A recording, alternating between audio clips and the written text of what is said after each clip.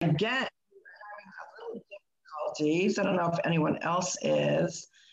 The bandwidth seems a little slow or a little weird, but I do know that obviously there's some inclement weather in different areas. We are actually under cloudy skies right now. We had the rain, I'm assuming, from this latest storm, which is actually going more west of us, way west of us. So we got some residual rains and whatnot earlier, and it's a little gray out, but I'm going to try to get some pickleball in. But good morning, everyone. It is Tuesday, and with us, that means Triumph Tuesday. We're going to talk about little stepping stones of what to triumph over. But good morning, everyone. It's Carol Sue, aka Naughty Boss, as I said, live from a loud, cloudy, kind of gloomy day, but not going to stop my happiness with two sisters. Good morning, everyone. My name is Janice, aka Wellness Diva 5.0. Triumph Tuesday. And how do you triumph when, like, for instance, I had an issue with Zoom yesterday, actually 2 times. The different little things that pop up during the day, right, that happen that may like throw us, off the beaten path for a moment. And the other thing that comes into that, as always, is mindset. So I'm just going to start off by asking kind of a general question. Does our audience have a fixed mindset or a growth mindset? And do you know the difference between the two? That is a awesome question. And it brings me to, a very, very important person to this world that is no longer here, which was Steve Jobs. And, where somebody came from a very much growth mindset in all aspects of his life. And when he, finally realized, obviously was diagnosed with pancreatic cancer, his reflection of the outlook of money, time, growth, where you're growing, where you're not growing, what seeds you're sowing, which ones you should be sowing, really came into light. And, I often wonder, so many times you see with very influential people, whether they're influential in the corporate world, whether it's a talent, a singer like Michael Jackson or Whitney Houston, Prince, we can go through the whole list of gamut, Princess Diana, so many people that had so much influence in our life, not only in our lives personally, but in our lives as a whole, and the influence within, an industry or with motivation, really showing you how kind of the stepping stones of the different triumphs they had to go through to get that growth, to get that win. But when Steve Jobs kind of reflects on that towards the end of his life, because he's knowing that he's going to succumb to this pancreatic cancer, his reflection might surprise you. So with that in mind, with the growth, I wanted to share with you a little bit kind of his last words. And I, kind of put this together because they just, it's so funny because you don't think of someone in his position to reflect this way. And I think it's a lesson for triumphing over, but growth. And where is your mindset? Is it, busy being, like you said, is it growing in one direction, or are you, consumed with something? Just so much to it. So he says, at this moment, lying on the bed, sick and remembering all my life, I realized that all my recognition and wealth that I have is meaningless in the face of imminent death.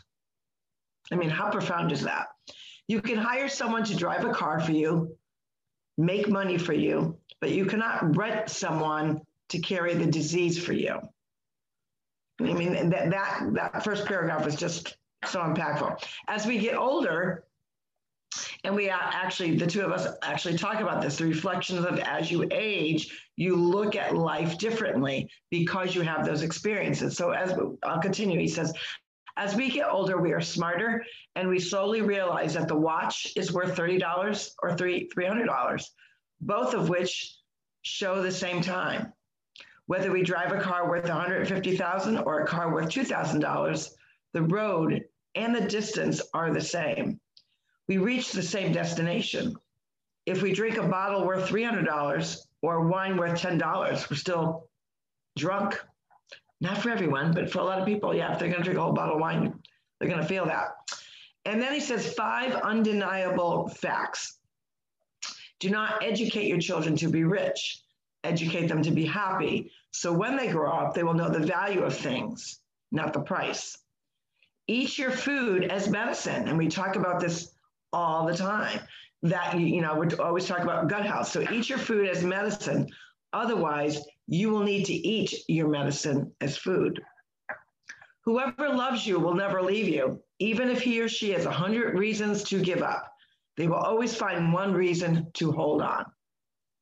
And I thought that was key piece, correlating it to a visit yesterday. We were going through some old paperwork and a story. Michael, our son Michael, is an excellent, excellent writer. And I didn't realize, you know, I saved a lot of his writing papers from, you know, 30 years ago, 28 years ago, 19 years ago. And one of them, incidentally, was talking about the sacrament of marriage or whatever, and his reflection at that age, and he wrote it so well. And then when I had read this statement by Steve Jobs, and I kind of said that to him, and he said, yeah, I mean, that makes all the sense of the world.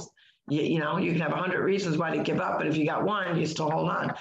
There's a big difference between being human and human being. If you want to go fast, go alone. But if you want to go far, go together. And, you know, those are reflections from a man on his dying bed who had worked his butt off, had an excellent, excellent work ethic, and even to the moments of that impending realization that, you know, this disease was going to succumb him. I mean, he was still talking right up to the end. And the reflections of what someone that worked really hard for their growth, for their development, for their mindset, to accomplish all that he did and enjoyed the wealth that came with all his hard work, you know, really came to these enlightenments towards the end of his life, and how important and impactful to embrace what he says now when we're not at imminent death. I think that's the lesson that, you know, ultimately he learned, that he came to this realization almost too late, and let his story be a reflection to us to remind us about that. Wow, that's pretty darn profound, I would say, for sure. Yeah, absolutely. A lesson in our mindset. And, you know, I can't even begin to fathom that type of mindset that he was in. And one thing, as I was walking this morning, as I was thinking about mindset, growth and fixed mindset, I think mine right now has never been stronger than ever. Mine's more of a growth mindset, whereas I don't want to say before, but, you know, in certain situations, I definitely have a fixed mindset. So what I was wrestling with is you can't have both. I mean, there could be a situation where you are confident, you are postured in your position about something. To me, that's fixed. So does that fall within mindset? It may, but it's more toward what my beliefs are, how I feel about something versus where I'm going to something. So let's actually combine the two. So this is where, you know, the two of us will differ a little bit, because I truly believe that people can have it can be postured and fixed in a certain mindset, a certain cause, a certain way of thinking. But I think it takes a postured mindset to understand that you can have flexibility with that. Because if you don't have flexibility in that, at least enough to like hear the other side out, or hear maybe a different outcome, or hear maybe a way of a different position or a way of doing, I think that's when we become totally fixed. Like fixed, almost like stubborn, like we're not willing to bend, we're not willing to be elastic bands, you know, to expand our mind. And I actually think that for those people, I think overall I'm happier for that, because I'm so willing, I can be so postured and fixed in one position, but I always know that band is with me. And I always want to be open to expand it more, or maybe expand it in a different direction that I didn't think was possible. Good point. Definitely a good point. I think with, what I'm specifically referring to, I'm sure people know. But to me, that, I'm always willing to speak with people, excuse me, who definitely have opposing viewpoints, but not at the expense of the children. And I'll just leave it. That's where. Absolutely. So now I understand where you're going from. Because even sometimes when we get on the podcast, we don't know. We're not. I mean, as much as we are in each other's heads, we're not. So now, now I know the direction that what you mean by that, and so that is true. There are certain things that that is etched in stone. That's a line in the sand that you cannot cross, whether it be an ideology, a purpose, reasoning. You just cannot go. And I think again, that shows the two sides of a coin, because in that, life, we always talk about that, triumphing over something. There's two sides to a coin, two sides to a position. There's right and wrong. There's racist. There's not racist. There's bigotry. There's good. There's evil. There's dark. There's light. There's nighttime. There's daytime. There's always going to be those things in this world that we can't change. I mean, we talked a little bit about that yesterday. But there are some things that you just can't waver on. And that is, I get that. That's a very fixed feeling. It's a fixed set position. And a lot of us have to do that. And I think when you are very confident in that belief, you don't get right. I mean, I know you don't get as ruffled. I don't get as ruffled when those that want to oppose it. Interesting that you went in that direction. I actually talked to a teacher friend of mine yesterday. We were going back and forth on Instagram, and I was asking her some questions, because I know in her district, maybe not necessarily the school that she's in, but in that particular whole district, they have been a lot of people, when they hear CRT, critical race theory, they don't realize that there's kind of segments underneath it that has really been worked in the school systems really for over 10 years. It was well over inundated in colleges, but now we're seeing that in grade schools. So, and I actually did a post about that yesterday, because I think we're up to now 21 states that have banned it. And a lot of people are calling CRT, oh, we're not practicing that in our school. We are doing cultural responsive teaching, or you might hear cultural responsive theory, or even cultural responsive learning. So when I was chatting with her about this particular subject, and here's a teacher, teaches English, been teaching for probably close to 10 years anyways. Her response was, oh no, we're not doing CRT. We're not doing critical race theory. We're doing critical responsive teaching. And I said, you understand that is a stepping stone to CRT. And I'm surprised that many teachers don't know it, because cultural responsive teaching is, back in the day when because what they're doing is they're taking the same phrases or same terminology, but they're applying it differently. So back then, yes, it was very good to show cultural and share and teach about cultural differences, different mindset that comes with cultural differences, and applying like how many different leaderships in history that we had that came from all different ethnic backgrounds, yet the common goal was this. So back in the day, yes, teaching it that way was correct. But the way that those terms now are being used are disguised in another format. And that's what I was trying to enlighten her about. So I encourage everyone and anyone to, when you have that mindset, and like you talked about fixed mindset and or growth mindset, when you talk about these hot topics, these hot subjects, there are certain times where your mindset is going to be fixed. Like there's no especially when we're talking about children, like, what is good for children, what is not. Now, could that be up for interpretation on some general theories? Absolutely. But there's just some lines you cannot cross. So true. So the line has been crossed, boom, over, done. Yeah. That's the way I kind of look at it. So what did you think of, what would you say one thing over July 4th weekend that you triumphed over? Because a lot of time, that was a big weekend for a lot of people, cookouts, and, we're going to get, the healthy gut and, trying to kind of not sabotage ourselves when we're working so hard to, reach those goals. Well, I definitely triumphed over eating because I like a good cookout. I like all the different salads. I love potato salad.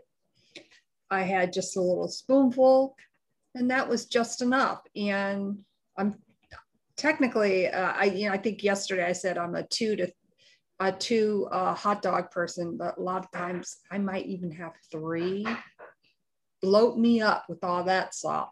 Did you like them burnt and crispy like Dad did? I always liked them. Yeah. Me too. Yeah.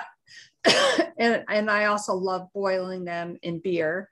Yes, that's a nice flavor. You can do that with kielbasa and sausages too. Yeah, I have to be careful of all that other stuff, but I know it really, and what I've learned too over the past decade or so is to really eat to nourish my body, not to eat because I want to eat. There's a difference. Oh, absolutely. I wholeheartedly agree with that. And, I triumphed over, I did not have one sweet, not one single sweet. Saturday, we had the cookout, didn't have it, it was a big cookout. And actually at that cookout, I only had 1 hot dog. I had no side salads, nothing. I did have the jalapeno, or the bell peppers with a little bit of jalapeno, which obviously, as we talked about, caused havoc on my stomach, which I'm still actually feeling residuals of. So I was very careful. So, was I careful because my tummy was bothering me? Probably. I'm going to be totally honest about that, because I probably would have indulged a little bit more. I did not. This is probably the first holiday weekend where, picnic and barbecues is the theme. And I did not have any potato salad. But I did actually have some potatoes. What I had to do was, because of how I was feeling, I sliced them up almost thin like a potato chip, not quite that thin, but very thin. And I cut off some different herbs from my little herb garden, a little bit of olive oil and a little bit of white pepper, and I baked them. So they weren't fried, they were baked. A little bit of, herbs and stuff to give it some flavor, but like no mayonnaise, no onions, no bacon, no cheese, none of that stuff that I knew would play havoc on my stomach. So I have to say, overall, it was probably a very boring from a appetite perspective, and I was forced because I wasn't feeling good. So I'm sure if I was feeling better, I would have indulged a little bit more. So not that I'm grateful that I still feel like this acid reflux going on in my belly and in my chest, but sometimes kind of forces you to not overeat and or make better choices. So I was very, very careful about my choices. Right. And the other thing too about food is let thy food be thy medicine and medicine be thy food. And it's so true. Like, why would you continually do something that you specifically know bothers the heck out of you? And I've been finding, like I said, this past decade, there are many things that I love to eat that I have to be very, very mindful of it, because I might love it, but it sure as heck doesn't love me. So the same thing's happening in John about the meat, because I know you're talking about meat in particular. Yeah, like, we had one of the days we had a piece of steak, and it was probably, it was a good sized piece of steak. And Gary said, well, why are you just cooking one? And I'm like, well, I'm only going to have a little, like, it was enough for about like 4 or 5 bites. And that was more than enough. That's like my limit. I just right. I can't eat a lot of beef, and maybe have it once a week. So, you know, like for instance, I got to take out some hamburger. So I know that I have to wait, you know, another week before I even think about eating beef again. So it's really important to pay attention to those little details. Right. There's so many people out there that have stomach issues, ulcers, autoimmune, Crohn's, diabetes, whatever it may be. And you've got to respect where your body is at. You don't, because those items are, especially if you know it, is poisonous to you. And I think that's how you have to look at it. That is, it's poison. I could not, like, for me, I have issues with certain creamy, very, what's the word I want to use? Rich, like a cheesecake or whatever. Cheesecake was probably one of my favorite desserts, and I actually make a really good cheesecake. But for me now, a spoonful is about all I can handle. And I recognize now that as much as I loved it, it's my enemy to my body. My mind loves it, but my gut doesn't. So I'm not going to put my gut knowing the outcome. I'm not going to do that. Because when you find that when you have those kinds of stomach issues or digestion issues, is it worth it? Is it worth it to go through all that pain of the aftermath? And for some people, it's days that it takes for your body to recover. So you're literally putting in something in your body that's poisonous to your body. So I think the mindset and triumphing over that mindset to say, look, it looks pretty, and also test the waters. Obviously, if you are a strong enough person, I can say, you know what? Let's try just a spoonful and see how that works. And if you have success with that, keep it at that. Try that for a little while. If that's working, maybe try a little bit more. If you start finding that you're having those same issues, back it off again. But don't just have the whole piece of cheesecake, or don't have, the big piece of filet mignon, or, ice cream, or any of those things that totally, you have to get the mindset. And it's hard. That's where the growth comes into your mindset, to understand, like, I'm putting poison in my body. It's not poison, but for my body, it is. Right. And the other thing too, when you do have gut issues, it's really important to remember you need to back off the dairy. Oh yeah. Dairy means cheeses, yogurts, all that kind of stuff. You Ice cream. Yep. Whipped cream. I had a little, I made that fruit salad that Daddy likes. And Gary says, oh, aren't you going to put any ice cream on it? And although I could have put like a little spoonful of it on it, I'm like, no, I really don't want it, because I have to, all that stuff I have to really stay away from. That is hard, because I love ice cream. In fact, so much so, there's a place over, I believe it's Hamden. What's the name of it? Wentworth's. They make homemade. Oh, yes. Yeah. And we are dying to go over there. And I'm thinking of the things that I would want to get. And I'm like, no, I would probably get the little kitty cup now. Whereas, when I lived in Florida and I was too Chantilly and driving by Rodeo Whip and stopping there twice in a day to get a waffle cone full of chocolate peanut butter ice cream, 2 of those sometimes a day. So yeah, not doing that. No. And like, again, I go back to, is it worth that pain? Mm-hmm. I don't want to be in bed for 2 or 3 days. I mean, even, I went easy yesterday. I made chicken salad. And I only had a little bit of that with rye bread, because when you have digestion issues, even if you don't, rye bread is the best bread out there for your health. It really is. So, I knew that would be very gentle on my stomach. So I did that, kept it kind of bland. And then last night, we were going to go out to dinner, but then of course the rain came in. So we ordered pizza. It was fine eating the slice of pizza, but not so fine later on the night, because I'm still kind of baffling the stomach issues. So I said, okay, that's, mine was very bland. There was hardly any sauce on it, had spinach on it, no garlic. I mean, I kept it bland and still had some that just that soury feeling in the belly that burns. And I thought, okay, this is not happening. So today I'm probably going to keep it to like toast and eggs, something very bland. And, I might make chicken. I was going to try to do fish. John really wants fish. So maybe I'll do a little fish for him. Your favorite. And just kind of keep mine with toast and bland for a couple more days until I kind of get this in check. But it takes a good mindset to triumph over that. And I know so many of our audience and our viewers triumphed over this weekend, whether it was going out and really enjoying themselves. There's a lot of people that were living in fear. Use this weekend to finally, break out of their homes and really have that great dialogue with family and friends and just being outdoors and loving life again. So that's nice. A lot of people went out and watched awesome fireworks. There's a lot of people boating. Even those that had inclement weather, managed to squeak in a little barbecue here and there in between the raindrops. So whatever you triumphed over, pat yourself on the back, whether it was something small that you think is, that's trivial. It's not trivial to you if you did it.